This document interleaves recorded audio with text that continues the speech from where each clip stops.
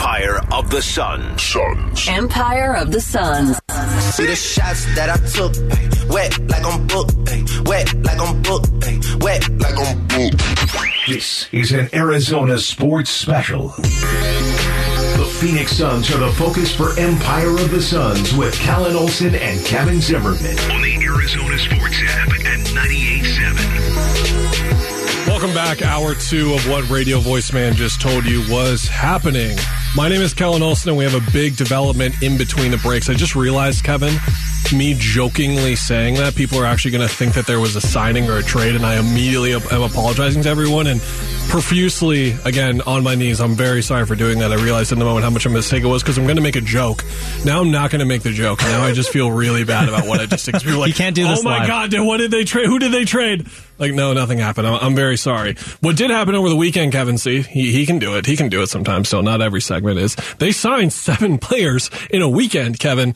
We talked a lot about this in the weeks leading up to this and how about I went on a lot of shows, on a lot of podcasts, wrote in a lot of places about how the Suns are going to retain some of their guys quickly probably, but outside of that, be ready to wait because what any smart, and not to call their signings right now idiots, but what they did was they signed right away when they could have taken their time for a couple of days, looked around, got feelers, waited for that one team that didn't have a trade or a signing go through to make more money. And what is apparent is that all of those guys, all 7 guys, the bird rights thing we talked about for a while, Torrey Craig and Jock Landale both moving on. They were 2 guys who the Suns could have paid more money to. Bismack Biyombo is still a free agent right now. He's a guy that could have paid more money to than the minimum because of those bird rights.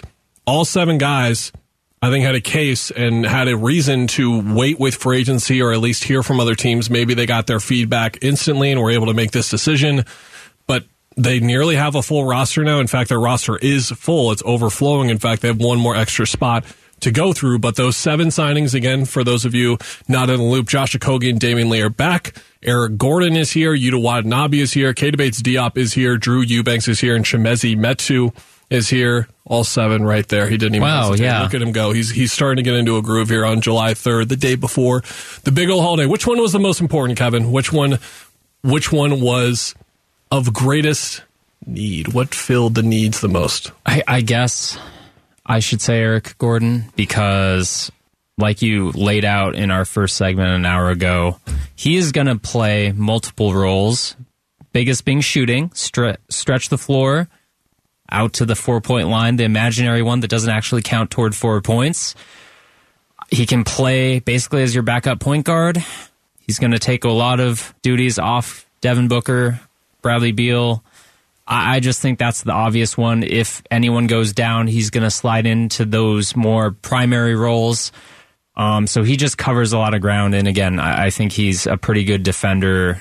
People don't think of him as that, but he's solid, especially when he plays for the Clippers, who demand that of you. Keita Bates-Diop, I think, is really close second because when you talk about value in wings and the value they got in making all these moves, most aside from Gordon, within an hour or so of free agency opening on Friday, he was the one where it's like, they drafted Toumani Camara because you need wing defenders, switchable, and Bates-Diop is that guy where even he's kind of a super small ball 5, but he can play 3 to 5 and he can shoot and he can stretch, and I think they're gonna find a role for him. Even though when you look at the roster, it's hard to fit him in, but I think he's gonna come into handy. The way I tend to look at this answer exactly is who was poised to make the most money out of all of these guys. And I think Eric Gordon could be a pretty decent answer there. I can't help but come back to Josh Okogie. I was very surprised, not only with how that happened immediately, but just with what he had done. We were having conversations when we were going into exactly what he was positioning himself for, kind of peeking briefly ahead to next offseason during the season, kind of looking and being like, well, they're not going to be able to bring back Josh Okogie because he's going to make $10-12 million a year with the year that he's at. Remember, he was shooting 38% from 3 I was going to say, over a quarter of the season. If he had shot decently in the playoffs and not been played off the floor, I know NBA front offices are probably smarter than this and don't overreact to things, but I don't think they're not. To be clear, most of them are not. No. No, that's why, they're there and we're here. But if he had done that, I think there was a good chance he would have gotten a lot more money. And I think that oddly, him kind of falling off a cliff as a shooter might have really helped the Suns here in this season. Continue, sorry, yeah. Do you have pickleball thoughts? I just know tennis player friends despise these people, but I also enjoy people having fun. It looks legitimately fun, but it's also annoying how much people talk about pickleball. Like, I've got people and friends who play pickleball, and it's like, cool, you got a new hobby. That's great. I'm very excited for you, and it's athletic, and it gets you out there and going as well. But it's just like boring tennis for idiots. I don't know. Man, at least you watching it. These TVs in here. This is live podcasting. This is exactly what Aaron had in mind. Yeah. She asked us to do not full 1 but 2 hours. The pickleball segment is here. Yeah, just criticizing a lot of people who are. Look at that little serve. There's there. actually people listening in their car who are on their way to play pickleball. They're on their way to. They're turning around and coming to here, and they're gonna protest against what you just said. Anyway, like you said, it's nice that everyone has a hobby and it's a sport. We love sports around here. I go Okogie still as the most important signing. I think that Gordon was just, we were in a 48-hour period where it felt like that wasn't going to happen, so I was kind of already getting used to the fact of like, yeah, it was probably too much to expect them to get more on-ball equity, and that's fair. So I have to go Okogie 1, but I'll go Gordon 2. I think pretty defiantly. In fact, I think the only argument for Okogie not being 1 is because Jordan Goodwin exists, and they can be looked at as similar-ish players. But I think there's a big difference between what Josh did on, again, he was from, I think it was the post-KD injury of the ankle tweak up until KD came back until the end of the season. Josh was 3rd in the team in minutes. Mm-hmm. He was a legitimately huge part of a very, very good basketball team. And him showing the ability to do that, to contribute to winning to that level, has him there for me. But I think from a skill set perspective, Eric Gordon is by far the most unique. Like he checks so many boxes, and that's why there's such a big difference between him. Do you want me to get hot takey here? Sure. Are we sure number 1 isn't Drew Eubanks? I thought about that. Because of the possibility that they could still trade DeAndre Ayton? We have to mention that, I guess. The veto power coming off soon matters. The rumblings matter. Let me change. Yeah. Let me change conversation for you because you have fatigue just like I do.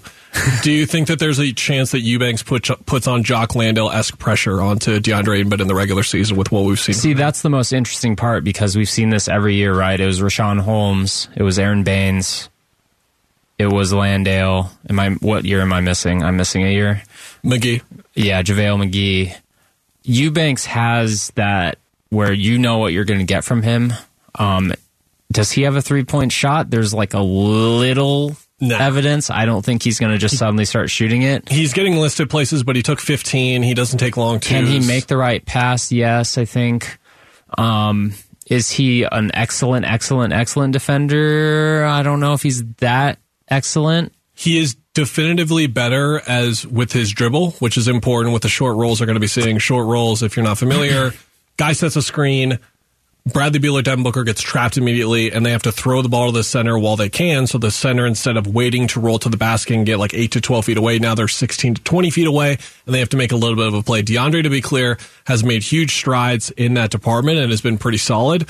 But I think everything I've seen from Eubanks, he's better with as a dribbler, getting to his floater, getting to hook shots, creating his own offense in those kind of ways. And as a shot blocker, like it's not close. I'm trying to talk myself. As a overall rim protector, I think DeAndre is better. But as a shot blocker, which is a part of the game that matters still, he's better.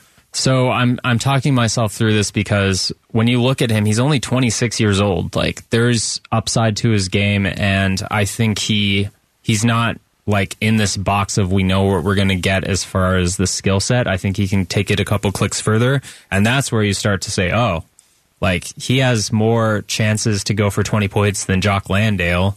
Like I agree with you that he should be in that conversation. Yes. I think that he's third for me, and that was my pitch for him being third. Basically, is that I mean they let Jock go get paid, and like they saved money in that respect because he's getting like $8 million a year from the Rockets. Jock is, and they initially extended that offer or the qualifying offer to make him restricted and then pulled it, so they went a different direction. But I'm just saying they valued Jock, and then they decided, oh, wait, we think we can get this guy instead at this value. That means we probably think he's better, because Matt Ishbia has proven if he thinks a player is better, he's going to pay it. And to be clear, just to say it, Eubanks is the second best backup big they've had with DeAndre, and I would say the only guy I put first is McGee because of his regular season production. But if Eubanks can hold up in the playoffs for 12 to 18 minutes, like it seems like he's been indicating, at least with a little bit of scheme versatility that he has, then he's for sure number one. And in that case, he goes up there because getting those productive minutes at a position like that matters. And then there, of course, is the reality that we could very well live in, where we're in December talking about DeAndre inconsistencies again. And you're talking about, like, should you just trade him and start Eubanks? Are we at that point now where they're just playing better with Eubanks on the floor? I think that's a possibility. And having that little bit of insurance there, like you do with Gordon at guard, is going to help. A lot has happened over the last couple of days, but are the Suns done? We'll get into that next. Arizona Sports, the local sports leader. This is an Arizona Sports Special. Empire of the Suns with Callan Olson and Kevin Zimmerman. Arizona Sports, the local sports leader.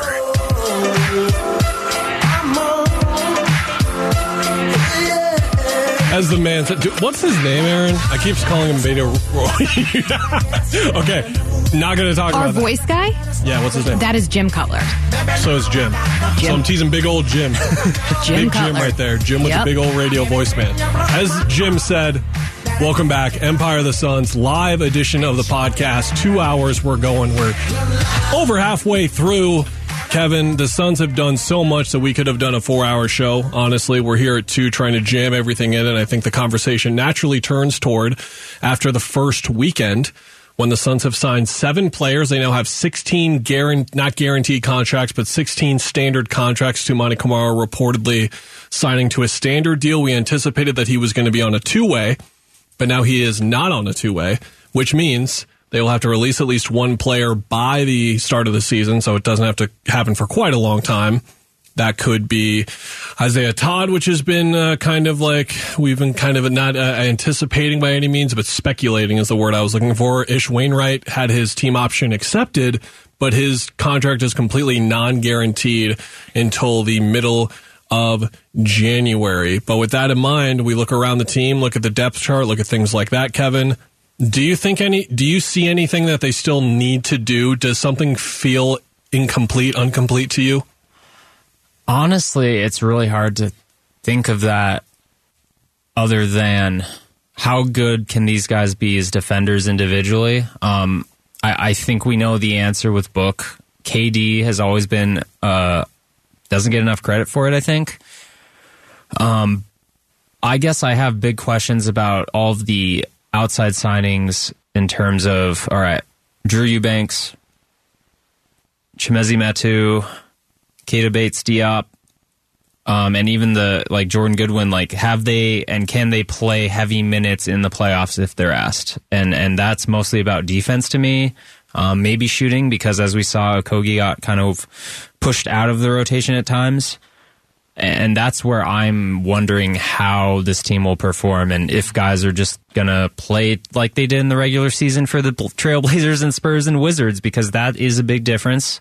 But I like their options, and I like as an overall roster construction. Again, the versatility makes it so that if one guy is just not doing it for whatever reason, they will have a replacement for him.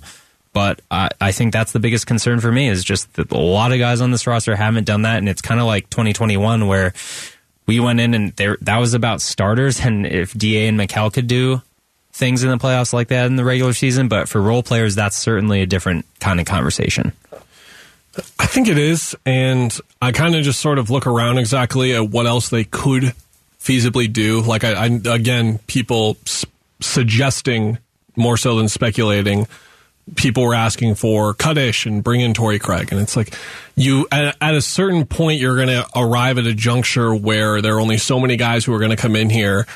The huge difference that I think didn't get talked about with the Eric Gordon thing, and something I was going to bring up in writing, but just didn't get around to it in the piece because it's already so freaking long for editors like you who have to spend 12 minutes editing something that should take you twice as less time, but that's what the kid does over here, is that he came here in a signing, and I think that's a lot more important than to him being traded here. And what I mean by that is here, when we were talking about Eric Gordon getting traded here 2 years ago or a year ago, it was like, okay, would he be okay with playing 15 minutes or 7 or 3 or 27 or 4?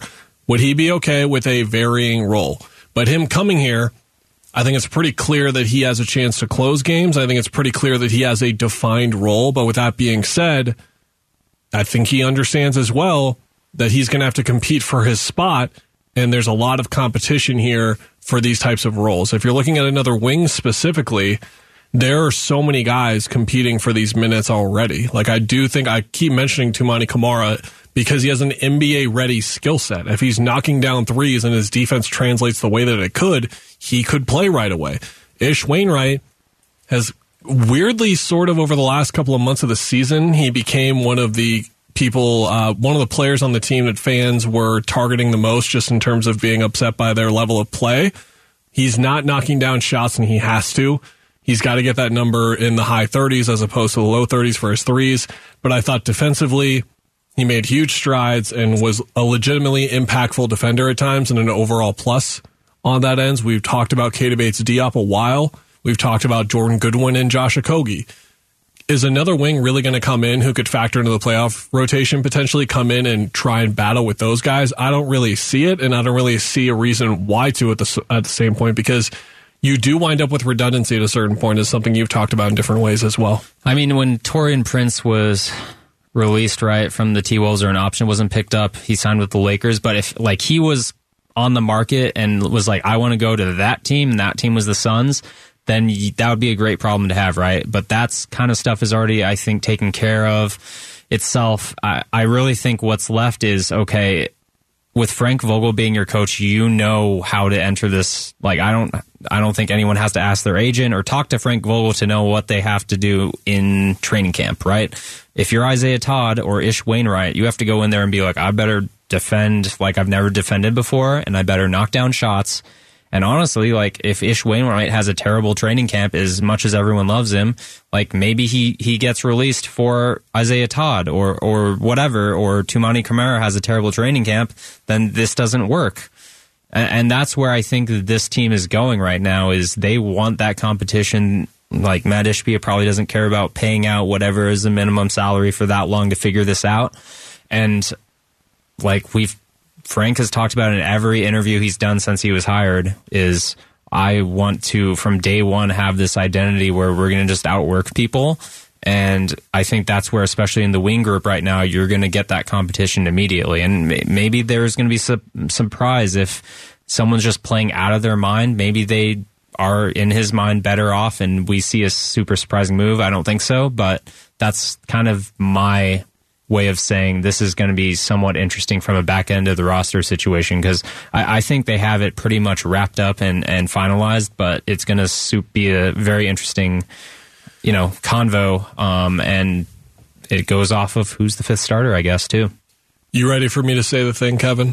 Oh, okay. Yeah, let's do it. We are not out of the woods yet with a potential DeAndre Ayton trade. I think there is still a chance that DeAndre Ayton can get traded. I feel better about that after seeing the first weekend that they had. I think, first of all, from how deep they are, does it mean it adds a necessity to trade him for those 2 to 3 potential players that we talked about? Not necessarily. But, I mean, if you look at this and you can get that clear-cut wing that we're talking about in the Okogie, because you've got the clear-cut backup big in Eubanks, you've got the clear-cut other ball handler scorer in Eric Gordon. I think you've almost got the clear-cut shooter in Watanabe or Lee, but can you get that clear-cut defensive-minded wing who's potentially the fifth starter?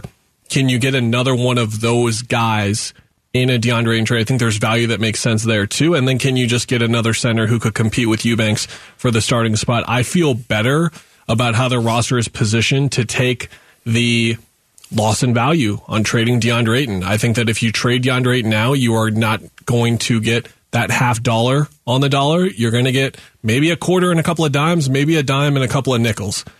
But I think that the Suns would ultimately be in a position where they could be better off if they make that decision. I think their roster is positioned to do so. July 15th, we believe, is the date when his veto power on a trade comes up. It has hardly been talked about, but that's what the date appears to be. And also is the 1 year it comes up where he can be traded to the Indiana Pacers. Remember, they had the original offer sheet that DeAndre agreed to. The Suns matched it. That put that year timeline in place. That ends in mid-July. Once we get in the third and fourth week, Kevin, I see the sunny skies. We are indeed out of the woods, but for now, I don't think we are. Coming up next on Arizona Sports, the local sports leader. What else happened across the NBA? What jumps out to us, not only in the West, but the East? We'll recap a bit of the first weekend in free agency from the NBA. That's on Arizona Sports, the local sports leader. I want to know who my representing here This tonight. is an Arizona Sports Special. Empire of the Suns with Callan Olson and Kevin Zimmerman. Arizona Sports, the local sports leader. Explain myself. You said you can't hold me back. Louisiana. Welcome back. Unfortunately, Drake not joining us for this segment. Wouldn't that be great if we were just like, and on the phone now, we've got Toronto Raptors fan. Can tell us a bit about the Fred VanVleet signing in Houston. Drake, how you feeling? Welcome to the show. Everybody get your... I kind of got there. I don't know. What's up? I can't do the voice. My name is Callan Olson. I co-host a podcast. It's called Empire of the Suns. We talk about the Phoenix Suns, and I do it with Kevin Zimmerman. He's here. We've been doing a show for 2 hours. We're going to do a show for 2 hours. We're an hour and a half in. Last half hour to go. You want to look at the league, pal? Yes. Can I trigger you on something?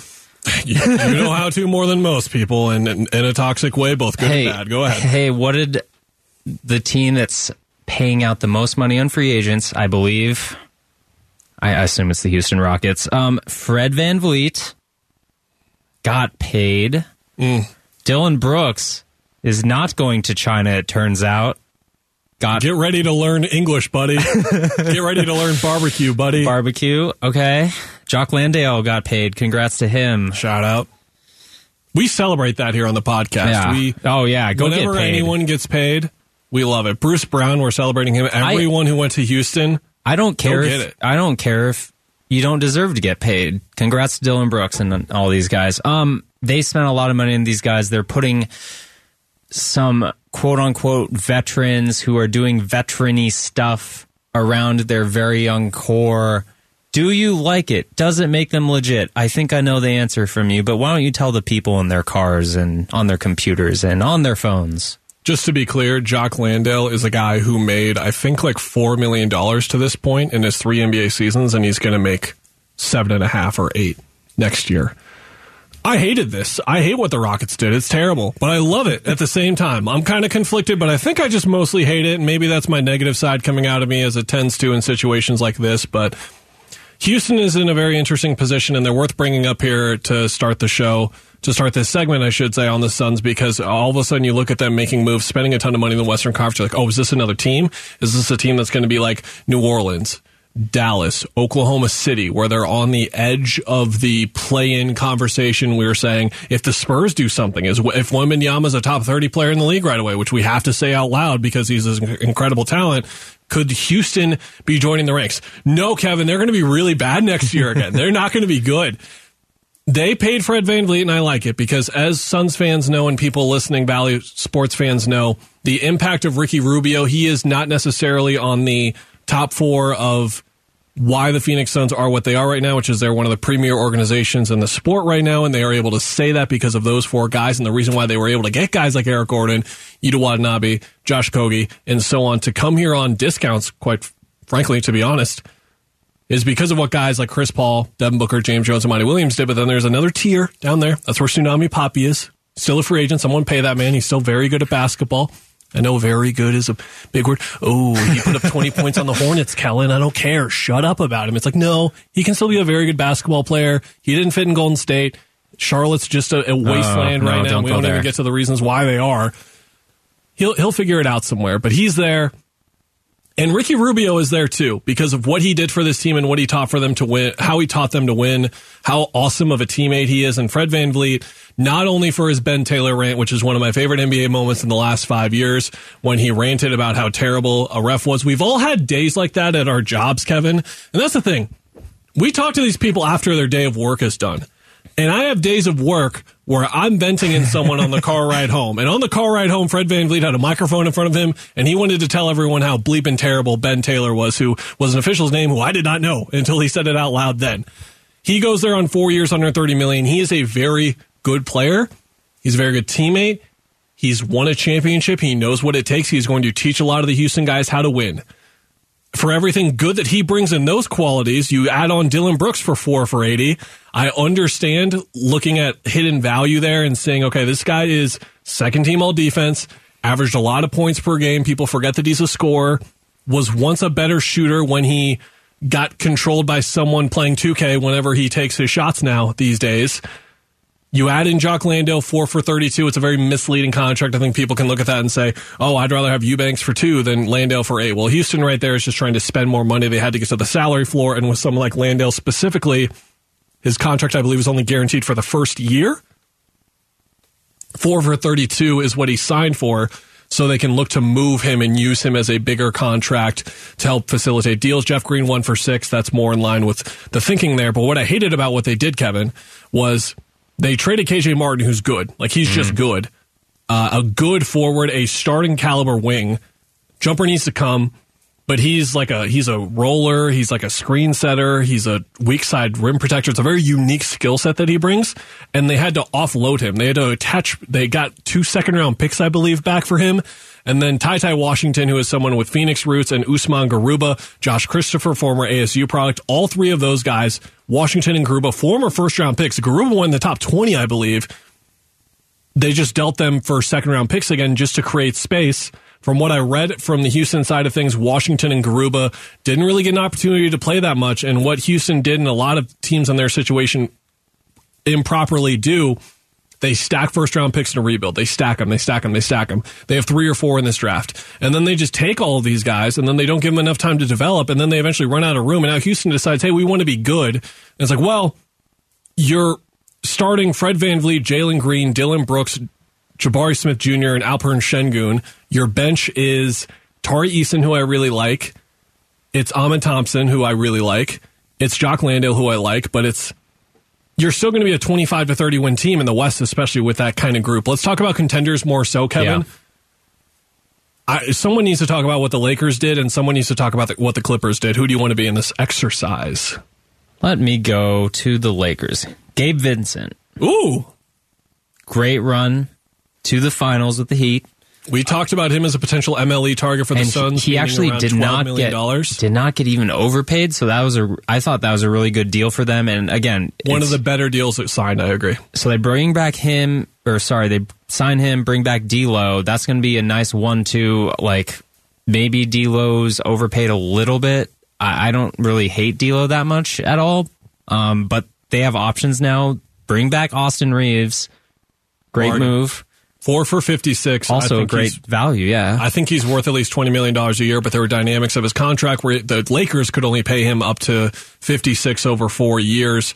I think on the open market as a unrestricted free agent, or in a situation where he clearly wanted to go at least get more money, I think the Lakers were scared someone was going to give him 4 for 98, and then people were talking about the Lakers still matching that, and they got him for nearly half that. It's a bargain. He's very good. Another bargain. I don't know why the Timberwolves got rid of Taurean Prince. There must be something to that beyond. They replaced him with Troy Brown. What are they doing? They basically swapped them then. So 1 year, $4.5 million. So those exceptions that we were talking about for weeks going into this, the MLE, they use it on Gabe Vincent, and the taxpayer or the biannual, I'm sorry, they use it on Taurean Prince. 2 good moves. Rui, 3 for 51. I guess his stock went up when he was on the Lakers. Again, like the Wizards guys, there's a little positive move there when you go to a good team. That's not the Wizards. But their top 7, Kevin, is really good. Yeah, and Braun and AD, like at the end of the season, we thought Braun dropped what do you say? I'd have to think about next year. Like, wait, what? You might retire or something, bud? I thought you wanted to play with your son, and I don't know if that was like just some calculated, hey, Pelinka, get your stuff together. We got to do stuff. There was an ESPN post of the first mock draft for 2024, and it was Bronny going to Atlanta, and LeBron, I believe, either quote tweeted it or like posted on his IG story and was like, looks like we're going to ATL, gang. He's like openly joking, but not really joking about it some more. Was Bronny going to USC before or after that? I don't even know in this timeline of my life. I don't know. After that, but I mean, Okay. I think D'Lo point guard is more of a wash. I think Vincent is the far better player. I think Gabe Vincent is a gosh darn gamer.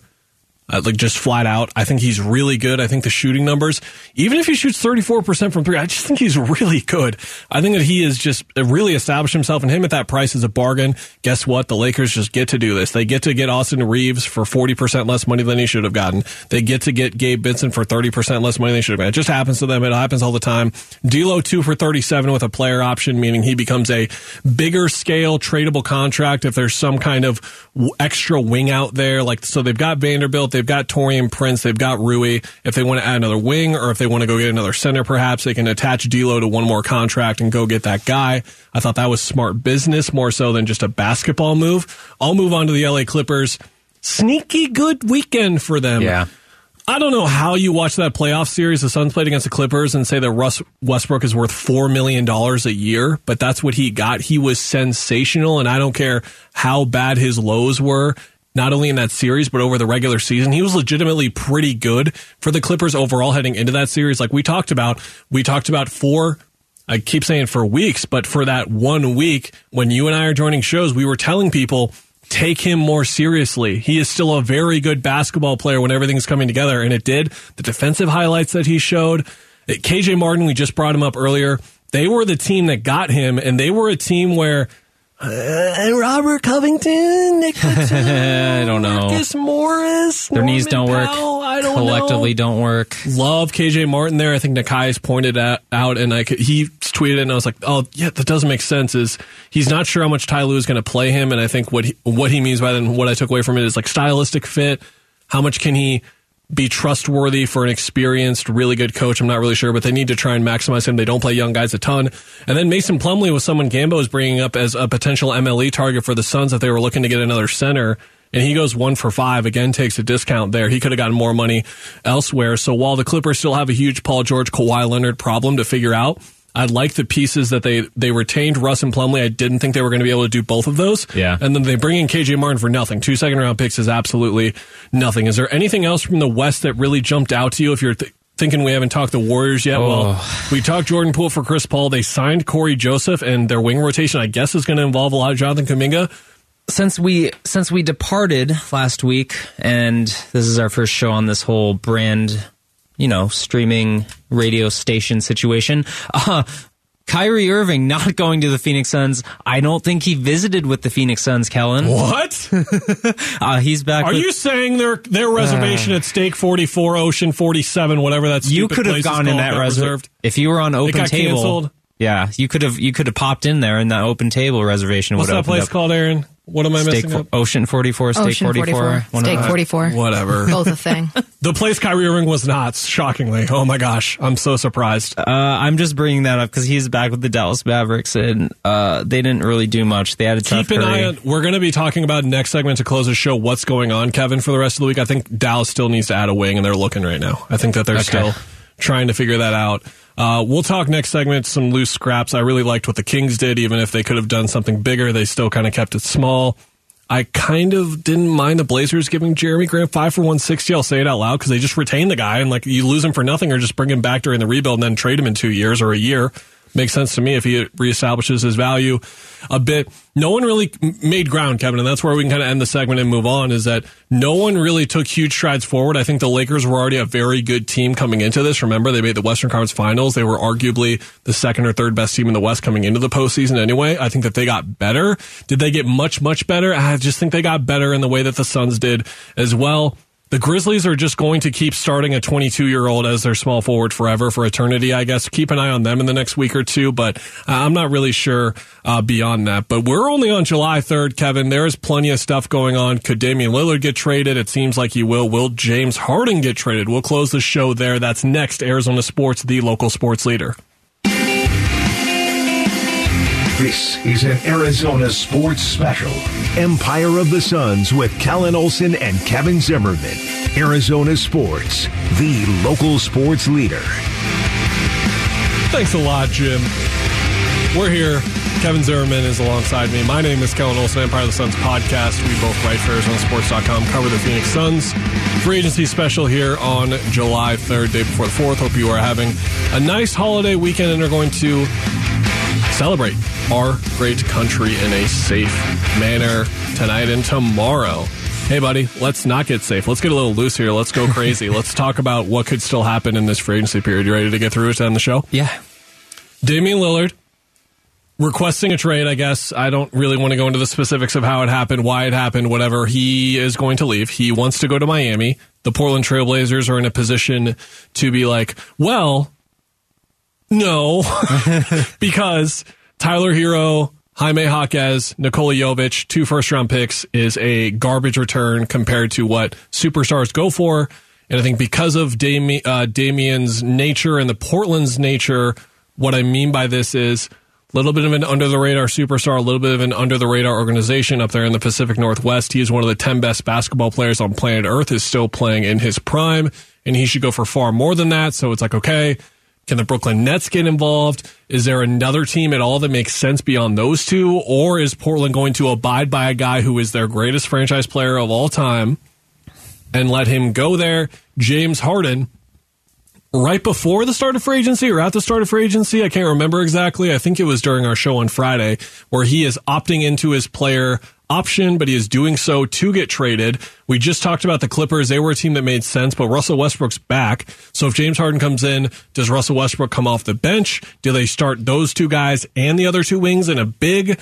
What exactly would it look like in New York, who has been mentioned, which taking the ball out of Jalen Brunson's hand is one of the more dumber things I've heard rumored in a long time that apparently has some juice to it. But the Knicks, known for stupidity over the course of their tenure here in the association. Anything jump out to you there, Kevin, out of those two superstars, what we're looking for over the next couple of weeks? The first thing is when you look at what Bradley Beal got traded for, and it looked like a great steal for the Suns. Yes, they gave up a bunch of second-round picks and swaps or whatever.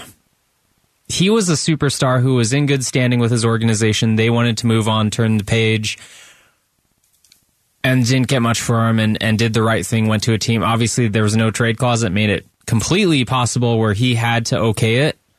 So that matters in this, but it's kind of the same thing with Dame. It's like, okay, if we want to move you to a team that you want to go to, those teams don't necessarily even have the best haul that we're going to get back. So maybe they do just take less. But also, if you look at the Nets, for example, trading Dame there, he wants to go there to play with Mikal Bridges. He wants to go there to play with Cam Johnson and that supporting cast.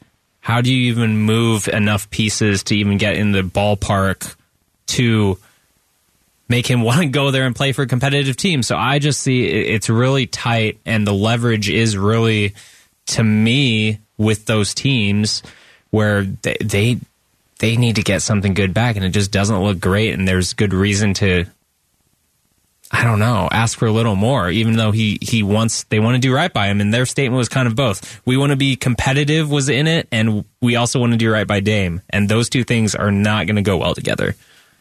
This has to be a celebrity pickleball tournament, right? Like this isn't the premier people in the sport. No shots. I don't know any of these names. There's just such little movement going on. Like they're definitely skilled at what they're doing, and I cannot do it. I'm not being that person. But have you seen a handball goalie before? They literally just stand there and wave their arms. Like there's a skill to it. I'm sure there are some. They're like 6'7" or that something. Make them Olympic level athletes. But this compared to tennis players, like the amount of explosion they have in their legs, like it's doubles too. So maybe the court's now Grimace is on. Now Grimace is on, and that's a bad omen for where this show is headed. Oh my goodness! So remaining free agents out there.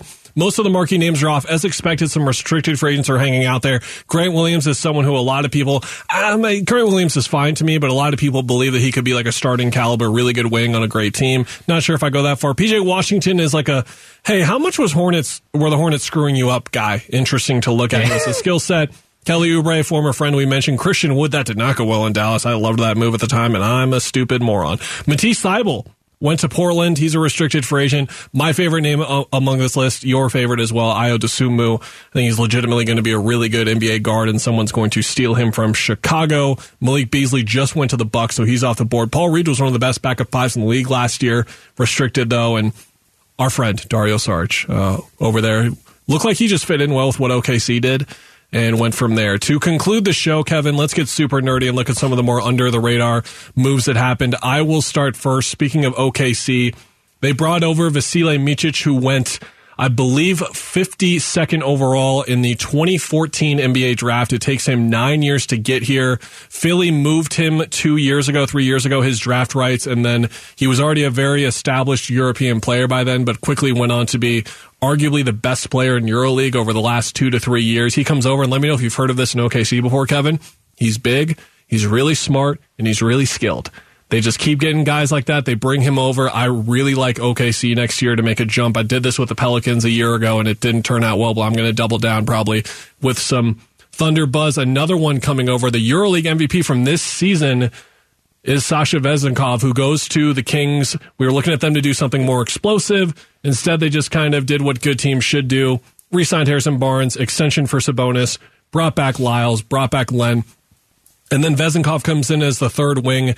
Really unique dynamic with him, Kevin, a player we're going to get to know a lot more of over the next 2 to 3 years as he plays an important role for Sacramento. At one point in his EuroLeague season where he was an MVP, he scored 275 points while taking 26 dribbles. He's a very unique star in Europe, at least, in that he's an off-ball star. Like, you don't include him in actions that much. If he gets the ball, he's barely going to dribble. He's not attacking the rim at will. He's an extremely good cutter, so you know what the pace that Sacramento plays with. De'Aaron Fox finding the cutters. Sabonis as a passer, as an offensive hub. Him as just a shooter. The way that he was defended in Europe is just not going to happen in the NBA, so that's really great to see. What did you like across the league? What was one thing that popped out to you? Utah Jazz. Do you remember that Brian Windhorst did the meme? What's going on in Utah? What's going on in Atlanta? When Royce O'Neal was traded to the Nets. What's going on? Okay, so they got John Collins. For nothing from the Hawks. Finally, we don't have to talk about him maybe being traded from the Hawks. He's pretty good at basketball. Jordan Clarkson comes back. Now, those two are like meh moves maybe NBA-wide. They don't move the needle a ton, but they're in this weird area with Danny Ainge, who has built big deal teams before, where they're going to be competitive once again. They know they have a system now. They believe in their coach now.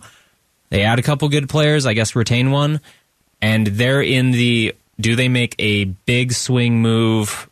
Like, they're on the radar for that right now to add to this. So I think that when I start putting the pieces together of where they are in a rebuild, they're intriguing to me.